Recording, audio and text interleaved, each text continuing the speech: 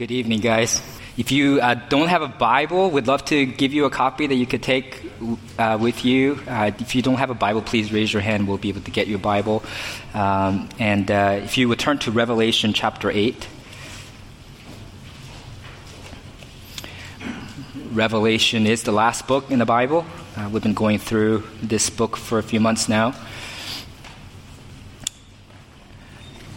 I was originally going to go all the way from chapter 8, verse 6 to the end of chapter 9, verse 21, but when I was done writing the sermon, it was really long, and there was enough material there for 2 sermons, so I'm just going to cut it in half, so that, especially because we're trying to keep this service a little shorter for the sake of parents, have young kids who are staying past their bedtime to be here to worship God together.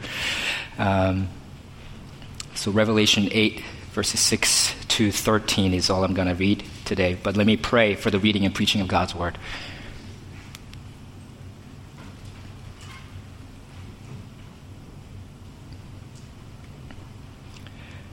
Yes, Father, all the power, all the glory belong to your name.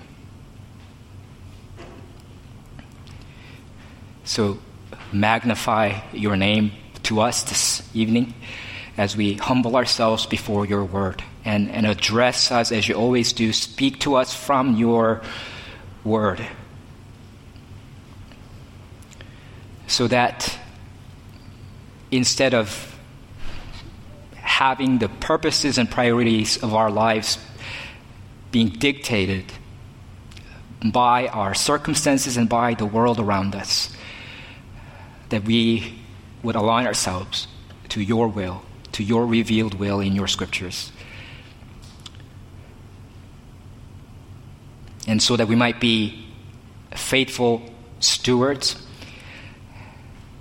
who announce the coming of the King Jesus and who invite others who don't know him to join his kingdom. Mature us and grow us as such witnesses even now, Lord, as we listen to your word. In Jesus' name we pray. Amen. Please stand as we read God's word, if you are able.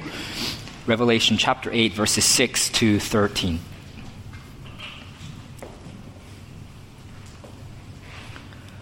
Now the 7 angels who had the 7 trumpets prepared to blow them. The first angel blew his trumpet, and there followed hail and fire mixed with blood, and these were thrown upon the earth.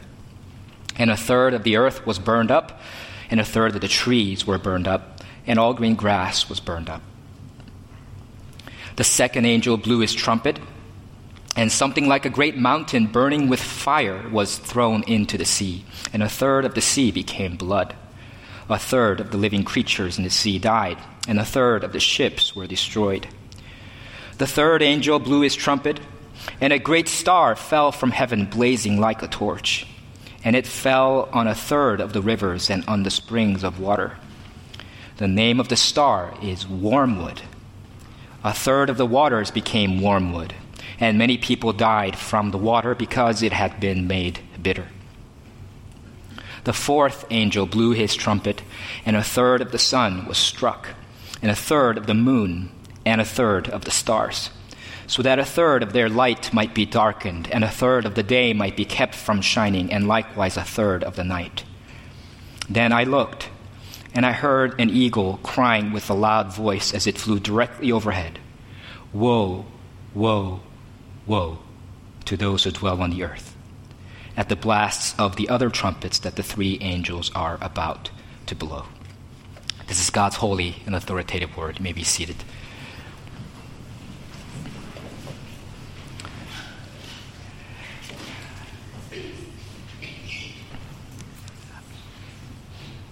Nowadays, if you read the news, you see all kinds of calamities and disasters, wars.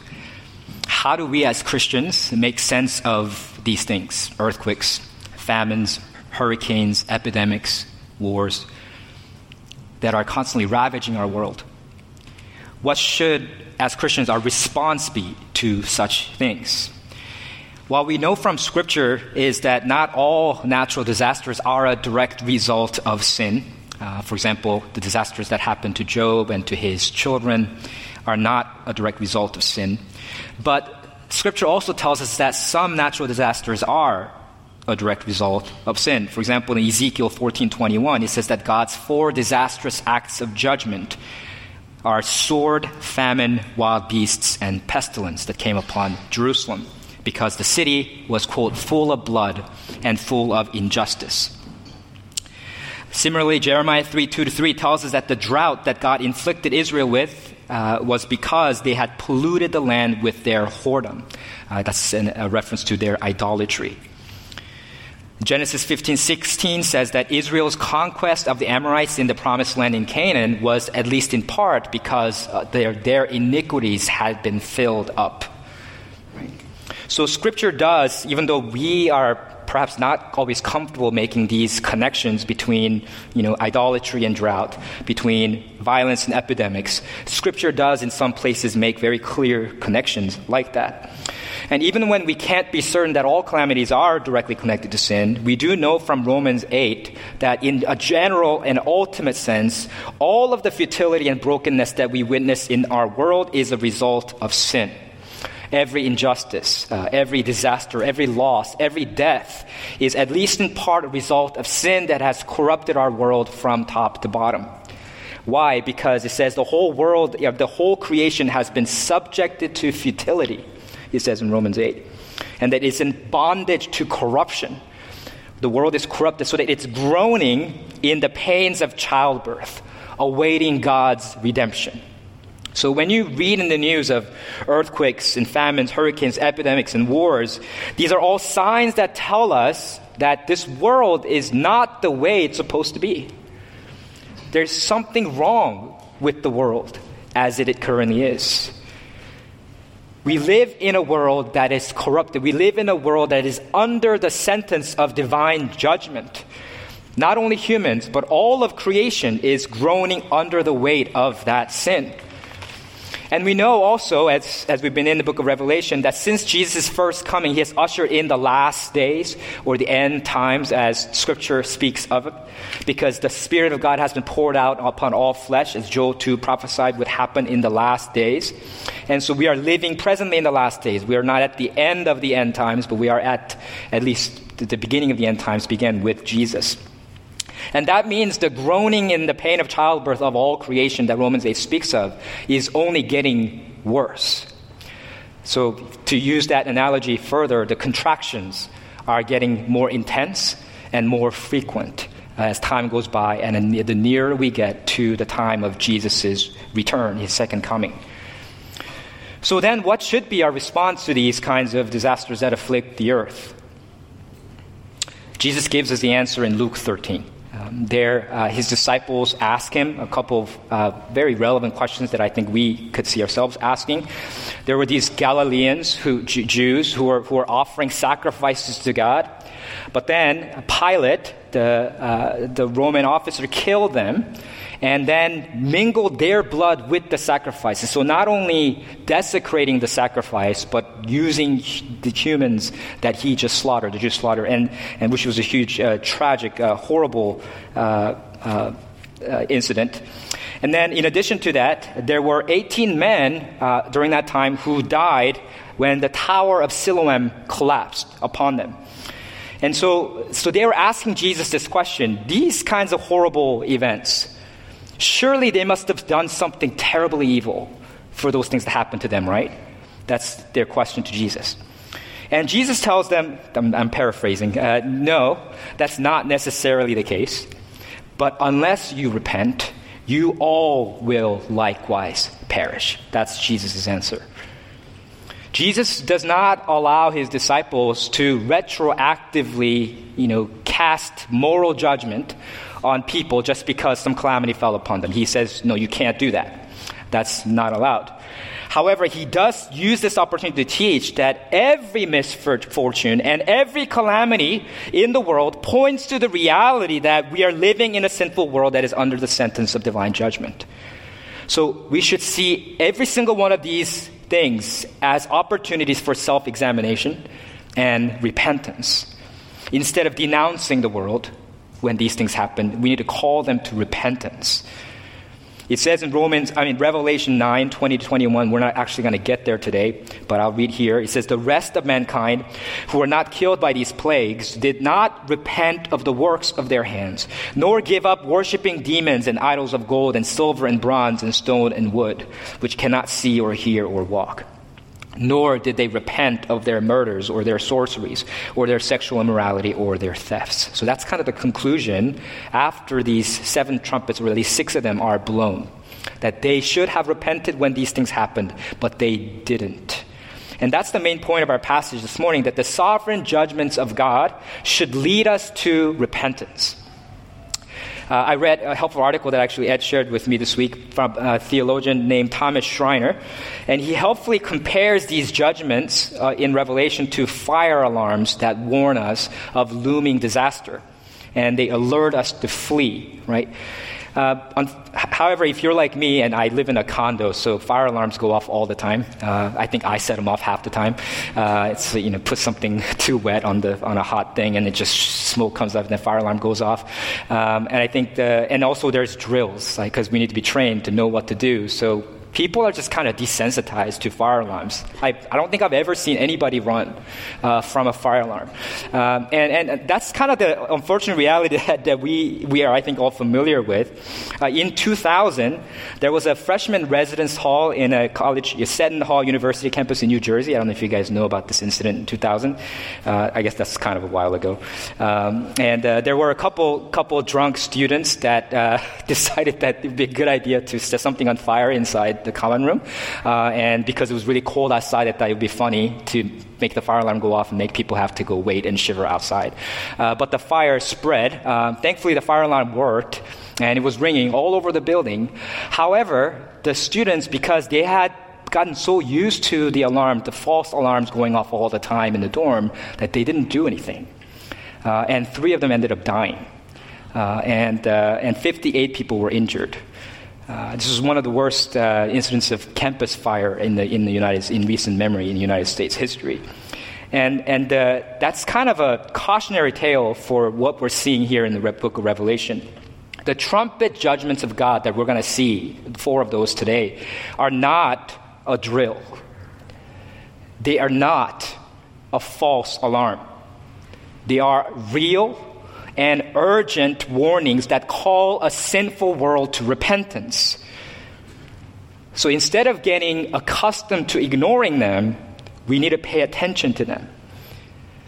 And so let's pay attention to them and look at them in turn, the divine fire alarms together. We're going to look at the first 4. They affect 4 different spheres of the created world. First trumpet affects land. Second trumpet affects the seas. Third affects the fresh waters. Fourth affects the sky. Or the heavenly bodies. I mentioned to you last week that there are 3 series. I've been saying this multiple times, that there are 3 series of 7 judgments in Revelation. I know for some of you who are really good listeners and remember everything I say, this might be a little repetitive, but Revelation is a very complicated book, so I don't think it hurts to repeat things. So hopefully you can learn the structure of the book as we go.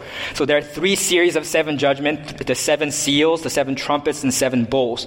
And these judgments are not intended to be occurring in a linear, chronological fashion, but rather in a cyclical way. If you try to understand them in a linear way, then you run into problems. There's contradictions and there's duplicates within these series of judgments.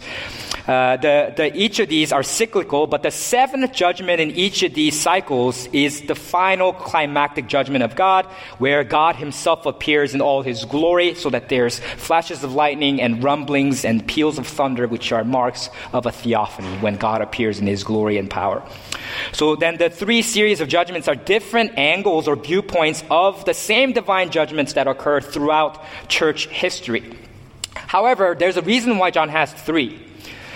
He has 3 of them in turn instead of 1 to convey the fact that while these judgments do occur throughout all of church history, that there is a progressive intensification throughout church history of God's judgments that fall upon the earth. So I've been using the analogy of the Russian doll, right, to explain this. When the seventh seal is broken open, instead of seeing something with you do see the glory of God coming in His final judgment, but there's not a lot of explanation for what happens. Instead, it gives way to the seven trumpets. And when the last trumpet, the seventh trumpet, is blown, then it gives way to the seven bowls. So it's like you open a Russian doll and there's another one inside that looks just like it. Instead of getting smaller like the Russian dolls, the judgments actually get bigger and more intense with each cycle of seven judgments. So to give you the example that we see here, so earlier in chapter 6, verse 8, when in the seals, death and Hades were given authority to kill a fourth of the earth. But then here in the trumpet series, God's judgments affect a third. You see that again and again and again in all these verses. A third. And then later in chapter 9:15, 4 destroying angels are released to kill a third of mankind. Then still later in the bowl series, the third of the 7 series of judgments, the 3 series of judgments, God's judgments affect all of creation. So He says in Revelation 16:3, and every living thing died that was in the sea. So you can see the escalation, a fourth and a third, and then all of creation. I don't think these fractions are precise figures that we're supposed to try to calculate and to figure out whether these things have occurred or not. But however, they're general numbers intended to convey that escalation. So as I mentioned earlier, the birth pangs, the groanings of the pains of childbirth that this creation is under, is getting more intense. The contractions are getting more frequent and more intense before Jesus' return. And when the first angel blows the first trumpet, it says in verse 7, there followed hail and fire mixed with blood. And these were thrown upon the earth. And a third of the earth was burned up, and a third of the trees were burned up, and all green grass was burned up. So I mentioned last week that these trumpet judgments borrow heavily from the images from the Exodus, the plagues in Egypt, and this is no exception. This is taken from the image of the 7th plague of the hail that comes to kill or destroy all the crops and stuff in Egypt. And that's recorded in Exodus 9:23-25. It says that the Lord sent thunder and hail, and fire ran down to the earth. And the Lord rained hail upon the land of Egypt.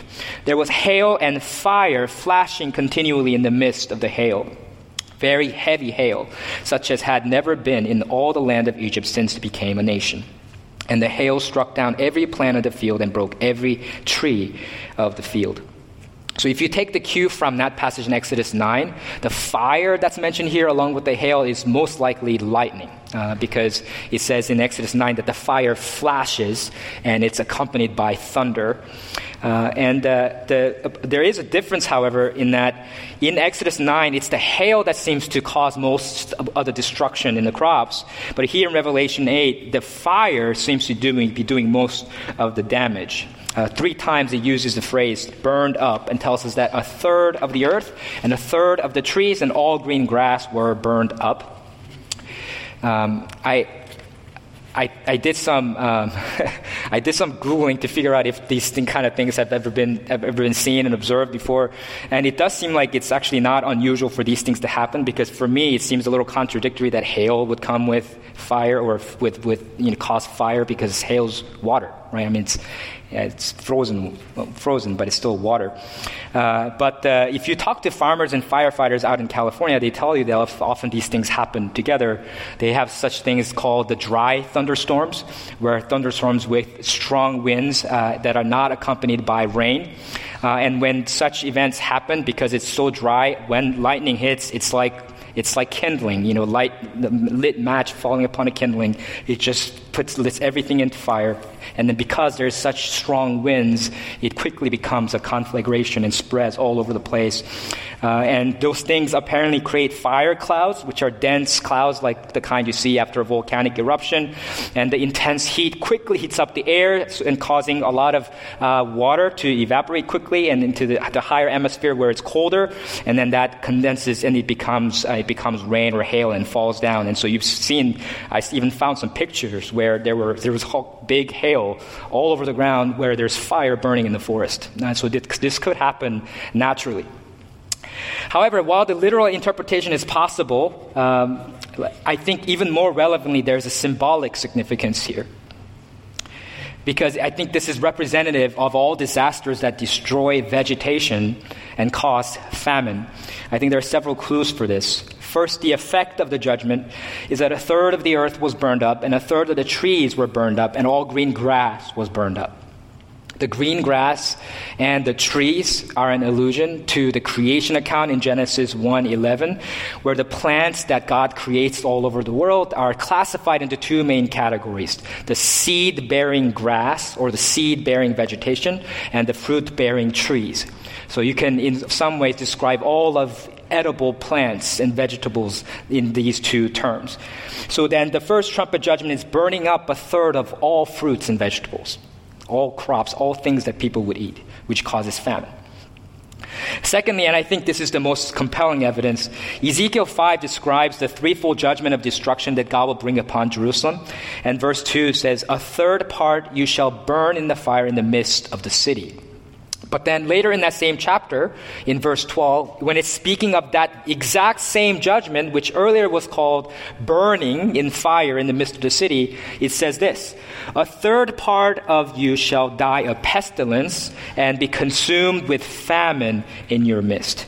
So there's a clear example there in a prophetic literature in Ezekiel 5 of fire, burning with fire, being a symbol of other disasters like famine and pestilence. So not only is the third being affected parallel to what we have in here in Revelation 8:7, we also have this explanation that fire can be representative of other disasters. So then I think hail and fire are as two disasters that farming communities, agricultural societies dread because of their destructive power. I think it's representing this judgment, anything that can destroy people's livelihoods and the foods that they rely on, like agriculture, and cause famine. So maybe we can think of droughts, hurricanes, tornadoes, and the like. So then when we see natural disasters like this causing famine, so yes, of course, we should have compassion for people who are affected by these things and are going hungry. But not only that, we must also repent. And we need to call these people to repentance. This is a blaring fire alarm, warning us, a trumpet blast, announcing that the king is returning in judgment with his mighty army. The final judgment is coming. Repent of your sins and believe in Jesus for salvation. The blood that the hail and fire are mixed with, too, is symbolic. Blood is often a symbol of divine judgment in Scripture, as we're going to see shortly in the next trumpet judgment. The second trumpet is blown, it says in verse 8, and it says that something like a great mountain burning with fire was thrown into the sea. And a third of the sea became blood, a third of the living creatures in the sea died, and a third of the ships were destroyed. This is an allusion to the first plague in Egypt, as you might recall in Exodus 7, when all the waters in the Nile turned into blood and all the fish in the Nile died as a result of it. The Nile stank and the Egyptians could not drink the water from the Nile, so that there was blood throughout the land of Egypt. Blood represents life, but when blood is spilled, it represents death. So blood here is a sign of God's judgment upon Egypt, and the second trumpet judgment conveys the same. It's hard to say exactly what this judgment represents. It's possible that John is seeing in his vision a volcanic eruption, as some commentators say, in the sea, and whether the eruption happens underwater or by the water, volcanic activity is deadly for fish that's around because it superheats the water temperature and then it reduces the oxygen level in the water and it acidifies the ocean, all of which things can cause millions and millions of fish to die. But I think, as I did with the last judgment, it's even more likely that more than the literal meaning, the symbolic significance is in view. For one, it doesn't say that a mountain was thrown into the sea. It says that something like a mountain was thrown into the sea. It was burning with fire. And this is a simile, right? John is comparing what he saw in his vision to a great mountain because he's not quite sure how to describe it. He's comparing it to something that he knows. But he's not saying that it's a mountain that's being thrown into the sea. John also doesn't say that the sea became filled with fiery lava. He says that the sea became blood, which is clearly a figurative expression referring to the Exodus plague. Later in Revelation 18, 17 to 21, it describes the overthrow of the wicked city of Babylon, the kingdom of Babylon. And it describes, quote, the smoke of her burning, and compares the violent overthrow of Babylon to a, quote, a great millstone being thrown into the sea. So again, this is an image, something being thrown into the sea is an image of judgment, which can be compared to a burning city. And then when that happens, it says that the people mourned, saying, "Alas, alas, for the great city where all who had ships at sea grew rich by her wealth." So there's a lot of parallels here with our second trumpet judgment. The mountains burning with fire that is thrown into the sea can represent the overthrow of kingdoms and nations that are opposed to God. And the dead fish and the destroyed ships can represent the food source and trade, the maritime trade that are disrupted by the overthrow of such kingdoms. People's livelihoods, again, are destroyed on account of the second trumpet judgment. And this figurative meaning of the second judgment becomes even more likely when we consider the fact that this isn't the first time that Babylon was described as a burning mountain. Jeremiah 51:25, when God pronounces his judgment upon Babylon, he says, "Behold, I am against you, O destroying mountain, which destroys the whole earth. I will stretch out my hand against you and make you a burnt mountain." So I think this second seal is referring to the overthrow of kingdoms and the effect that has on the people around them. I know some of you guys are probably like, "Oh man, Shawn is kind of going out there a little bit. This seems a little far-fetched." If it seems far-fetched to you, then I want you to consider that prophetic visions and apocalyptic literature like Revelation are often, not seldom, often symbolic. For example, Jeremiah 1, 13 to 14, when prophet Jeremiah sees a boiling pot that's facing away from the north, what do you think that means? I mean, it's a boiling pot, right? But then God explains it to him. He says, that means out of the north, disaster shall let be loose upon the inhabitants of land. I mean, would you have guessed that on your own? Probably not, right? I mean, that's clearly symbolic. And in Genesis 41, Pharaoh dreams that 7 ugly and thin cows swallow up 7 attractive and plump cows. This one's maybe a little bit better, a little bit more accessible, but still, it's symbolic of 7 years of plentiful harvest, followed by 7 years of famine. That's then going to swallow up all the gains from the previous 7 years of harvest. Again, symbolic language. If you look at Daniel 2, 31 to 45, King Nebuchadnezzar has a prophetic dream of a statue with a gold head and a silver chest and arms and a bronze belly and thighs and then iron legs and partly iron and partly clay feet. But then this statue is then shattered to smithereens by a stone, by a rock. And then Prophet Daniel explains that these various parts of the statue represent successive kingdoms, earthly kingdoms that decrease in glory throughout history. And that the stone that shatters all these kingdoms is the kingdom of God that will last forever. So once again, these symbols and figures are the stuff of prophetic literature and of apocalyptic literature. So why do we interpret the Exodus plagues literally, but not the Revelation judgments?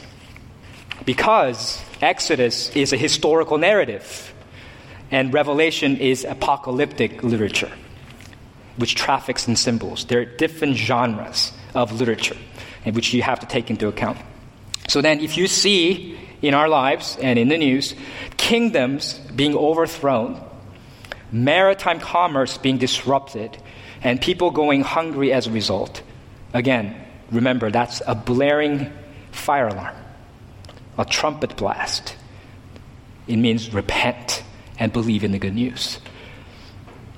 Notice the repetition of the words fire and throne in these first two trumpet blasts. In both cases, some kind of fire is thrown upon the earth. And this is fitting because earlier in Revelation 8, 3-4, the prayers of God's people crying out to God, remember, came up as incense on a censer to God. And these were prayers that reached to God that was pleasing aroma to him. And then God is now answering that prayer. And he answers that prayer by sending an angel to take that same censer upon which prayer was lifted to God, filling it with the fire from the altar, and then throwing it upon the earth. And so that's what you're seeing with the first two trumpet judgments, fire being thrown upon the earth. It's an answer to the prayers of the saints. And when the third trumpet is blown, it says in verses 10-11, a great star fell from heaven, blazing like a torch, and it fell on a third of the rivers and on the springs of water. The name of the star is Wormwood. A third of the waters became wormwood, and many people died from the water because it had been made bitter.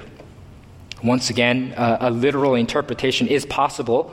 And I'm telling you this even though I don't think that's really what the main point of this is, because I might be wrong and these things could happen. And so this could be, some people say, the great star could be meteorite. As it enters the earth's atmosphere, it burns up, and then it falls somehow upon a third of all the fresh water and springs, and then it poisons them, turns them bitter, right? Wormwood is a plant known for its bitter taste, but once again, I think the symbolic meaning is more prominent here. This judgment, if you keep going back to the Exodus story, is the exact opposite of what God does for his people Israel in Exodus 15, 22-25. Remember what happened at the waters of Marah, right? The water was so bitter that the Israelites couldn't drink any of it. And they're crying out to God because if they don't have water to drink in the wilderness, they perish. And because they cry out to God, God instructs Moses to throw a log into the bitter waters of Marah, and then the water turns sweet. And then it gives life to God's people. This here is the exact opposite of that, right? And that miracle in Marah was particularly meaningful, if you remember from our series in Exodus, because we were told early in Exodus chapter 1 that the Egyptian slave drivers made the God's people's lives bitter with hard labor. And so that bitterness of slavery is what they remember during the Passover when they eat bitter herbs. And then that bitterness that is again represented in the waters of Marah when God finally turns it and makes it sweet and gives life to his people. But here, with wormwood falling upon them, this is it's the exact opposite happens. Fresh, drinkable water, sweet waters of the rivers and the springs become bitter and deadly. So if you drink it, you die. Wormwood is often used in Scripture as a symbol of suffering and affliction. For example, Lamentations 3:19 says, "Remember my affliction and my wanderings, the wormwood and the gall." Similarly, Proverbs 5:3-4 says that lips of a forbidden woman drip honey. Her words are sweet. She's attractive. But then when you commit adultery with her, it says, in the end, she is bitter as wormwood. Right? Wormwood's representative of affliction and suffering. So what then does this third trumpet judgment represent? I think wormwood is an angelic being. Stay with me for a little bit. A demon, basically, that turns the sweetness of the pleasures of the world bitter. Why? Because the star has a name. And the Bible mentions many stars. Never does it mention a star having a name, except when I think it has personal agency. This star has a name. It's called wormwood. Moreover, in Isaiah 14:12, the fall of Babylon is connected to its representative angel, which is named Day Star, falling from heaven. So this is also corroborated by the fact that a star often represents angelic beings in the book of Revelation. Remember from Revelation 1:20, we were told that the 7 stars that Jesus holds in his right hand represent what? 7 angels that represent the 7 churches of God before God's throne. Later in Revelation 9:1, which we're not going to get to yet, is John sees another star fall from heaven to earth. And then it refers to that star as he. He received the key So this star knows how to take keys from places and open doors. Okay, and later that star in later chapter 9, I think it's verse 11 or somewhere, I think it's called explicitly the angel who rules over the abyss. So this sometimes the connection is explicit, sometimes it's implicit, but the consistent pattern it suggests here that the star that falls from heaven is likely a fallen angel. I think C.S. Lewis would agree, because if you have read the Screw Tape Letters, which is an imagined, it's fictional, but it's very helpful theologically, of exchanges, letter exchanges between Screwtape, the senior demon, and his nephew, I think, junior demon, and the junior demon's name is Wormwood, which C.S. Lewis didn't come up with by himself. He got from here. And so what does this fallen angel do? What does Wormwood do? He takes the sweet pleasures of the earth and he turns them bitter. He takes the sweet pleasures of food and turns them into gluttony and obesity. He takes the sweet pleasures of sex and turns it into porn and masturbation and homosexuality, fornication, adultery, prostitution, sex trafficking, and sexually transmitted diseases. He takes the sweet pleasures of wine and turns it into drunkenness and debauchery. He takes the sweet pleasures of relationships and turns them into jealousy, envy, selfish ambition, rivalry, quarrel, hatred, and murder. Many people die from drinking these bitter waters. Do you see around you the sweet pleasures of life being turned into bitter waters, deadly waters? Maybe it's happening in your own life and you've experienced some of that bitterness. If you try to enjoy the pleasures of life in a way that's untethered from God's word, then your pleasures will become disordered and disproportioned, and you will, I guarantee it, experience the bitter afflictions of the wormwood and the gall. This is the fulfillment of the prophecies of old, Jeremiah 9:15, 23:15. Not all afflictions in your life are directly caused by your sin, but every affliction in your life is a blaring fire alarm and a trumpet blast telling us, repent of your sins and entrust yourself to Jesus. When the fourth angel blows his trumpet, it says in verse 12, a third of the sun was struck, and a third of the moon, and a third of the stars, so that a third of their light might be darkened, and a third of the day might be kept from shining, and likewise a third of the night. There's a reduction of light by a third, both during the day and during the night, and this is an allusion to the ninth plague of Egypt in Exodus 10:21-23, when God inflicts all the land of Egypt with palpable darkness that can be felt. And amazingly, this is a miracle because the darkness affects only the areas where the Egyptians live. So this is not some eclipse, that affects the entire part of the world. It's a miracle. The Israelites still have light. So this, again, could happen literally. It can be fulfilled literally, but I think, again, the symbolic meaning is more significant here. Later in Revelation 12, the sun, the moon, and the 12 stars represent the covenant people of God, because that's an allusion to Genesis 37, where Jacob and his wife and his sons, and if you count Joseph, that's 12 sons, are described as the sun and moon and the 12 stars. As Jesus said to his disciples in Matthew 5:14, you are the light of the world. God's people are the light of the world. And the darkening of the heavenly body symbolizes the increasing spiritual darkness and blindness that will overtake the unbelieving world. As Ephesians 4:18 says, they are darkened in their understanding, alienated from the life of God because of the ignorance that is in them due to their hardness of heart. So when you see people rejecting the gospel of Jesus Christ, turning away from the light of the glory of Jesus Christ, when people are desensitized increasingly and darkened toward the light of God's people, that's again a trumpet blast and a blaring fire alarm. It's telling us, repent of your sins and believe in Jesus Christ. Pledge your allegiance to Jesus Christ. Scriptures from Amos 5:18 to Joel 2:2, from Isaiah 13:10 to Mark 13:24 consistently testify that the day of the Lord's judgment will be one of darkness and not light. A day of darkness and gloom, like we saw in the sixth seal in Revelation 6. The darkening of the third of the heavenly lights signifies that the day of final judgment is fast approaching. That day when the sun is blotted out and the moon turns to blood that Ed preached on for Revelation 6, that day is soon approaching. A third of the light was already darkened. On that day, it will no longer be possible to repent. So that means you need to repent today and follow Jesus when you still can. These four trumpets together, as I mentioned earlier, they affect four different spheres of the world, right? Land, and then the seas, and then the rivers and the springs, and the sky, the heavenly bodies. And they together represent, the four trumpets, the decreation of the world.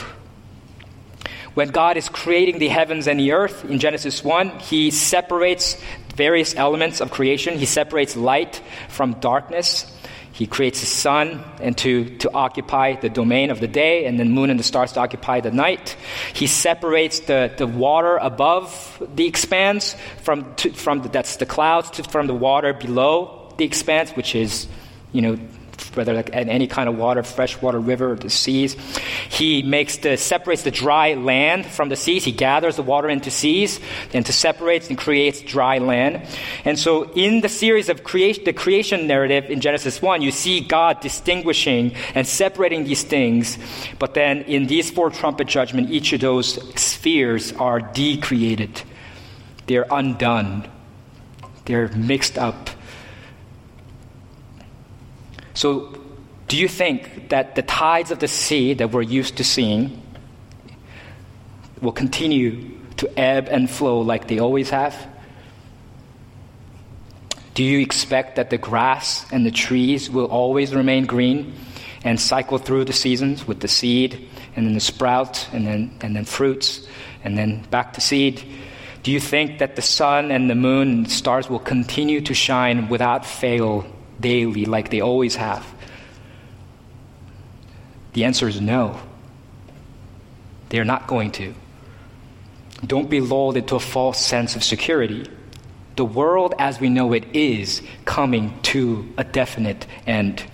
And when God's creatures rebel and sin against Him, all of creation becomes deconstructed. That's why the first four trumpets affect nature and the environment, because they figuratively represent the decreation of the world by the Creator Himself.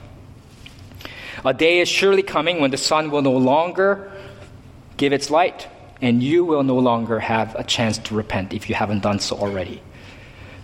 But there was another time previously in human history when the sun's light failed temporarily.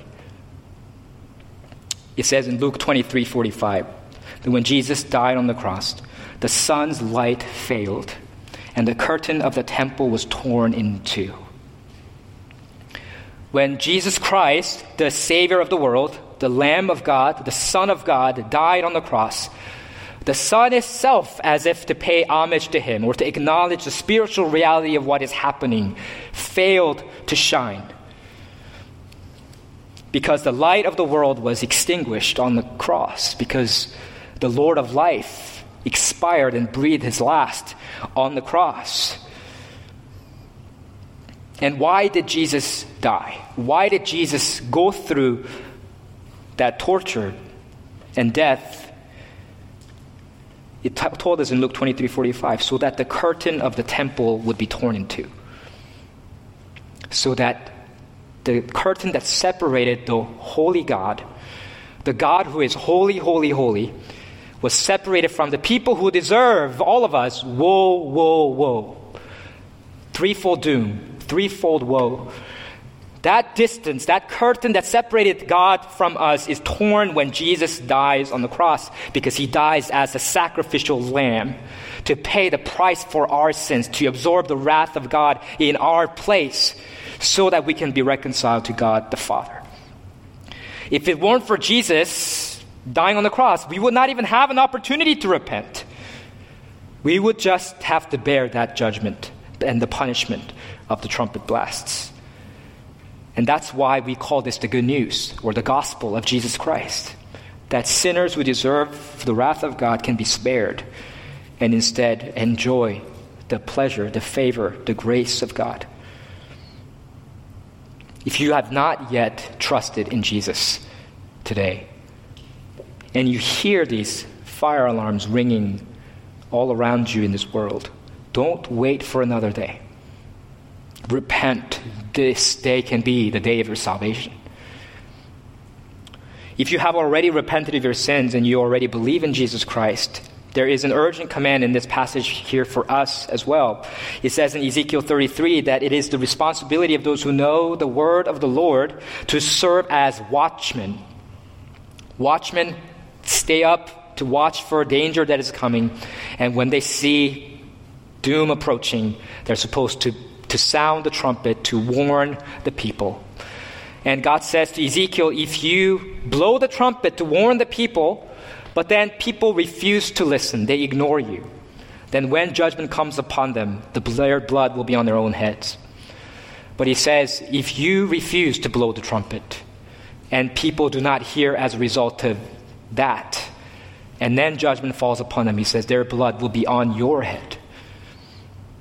And that's why Paul says in Acts 20, 26 to 27, therefore I testify to you this day that I am innocent of the blood of all, for I did not shrink from declaring to you the whole counsel of God. So Christian brothers and sisters, do you shrink from declaring the whole counsel of God? To your neighbors and friends, do you share the good news of Jesus Christ with those around you? Are you shirking from your responsibility to sound the trumpet, to set off that fire alarm, so that people might hear and turn from their sins and be saved? That's the point of our passage today. Let's pray.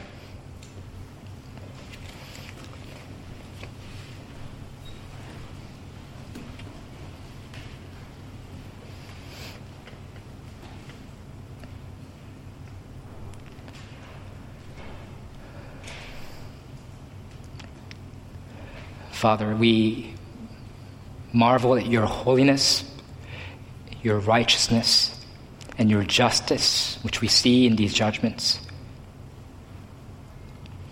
But Lord, we also marvel at your mercy,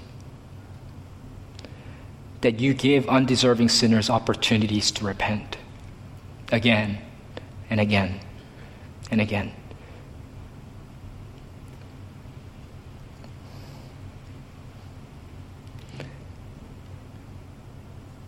Form and shape us to be faithful watchmen, O Lord,